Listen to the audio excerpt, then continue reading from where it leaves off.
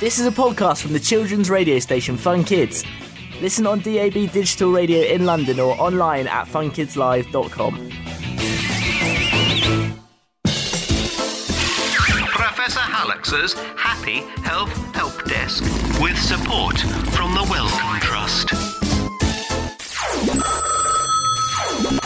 Aha! I've got a call.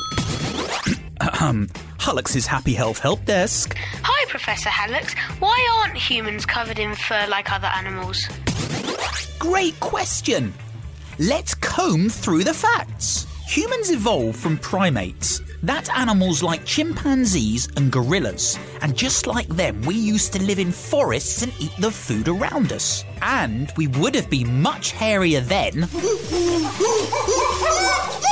Over 1.6 million years ago, the climate changed and forests turned into savannas, which are like dry grasslands. Our ancestors would have had to travel further to find food. We evolved to walk upright and have longer limbs, and less hair, so that we could travel in the warmer climate without overheating. Thick, hairy coats would have been sweltering, and it must have been hot because humans wouldn't start wearing clothes for another million years. Although I don't think clothes had zips back then, so it's thanks to evolution that humans lost most of their hair. Even today, though, humans who live in colder parts of the world tend to be hairier than those living in the tropics. A bit of extra insulation. Discover more medical facts you've always wondered about on the Fun Kids website, funkidslive.com. Professor Hallux's Happy Health Help Desk with support from the Wellcome Trust.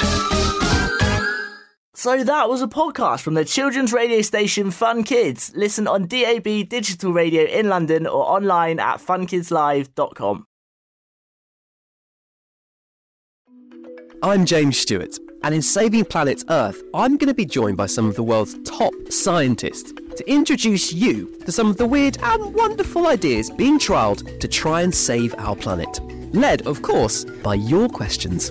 Hi James, I know that climate change is affecting our oceans. Is there anything that's being done to look after it? And one of the solutions involves dolphin poo.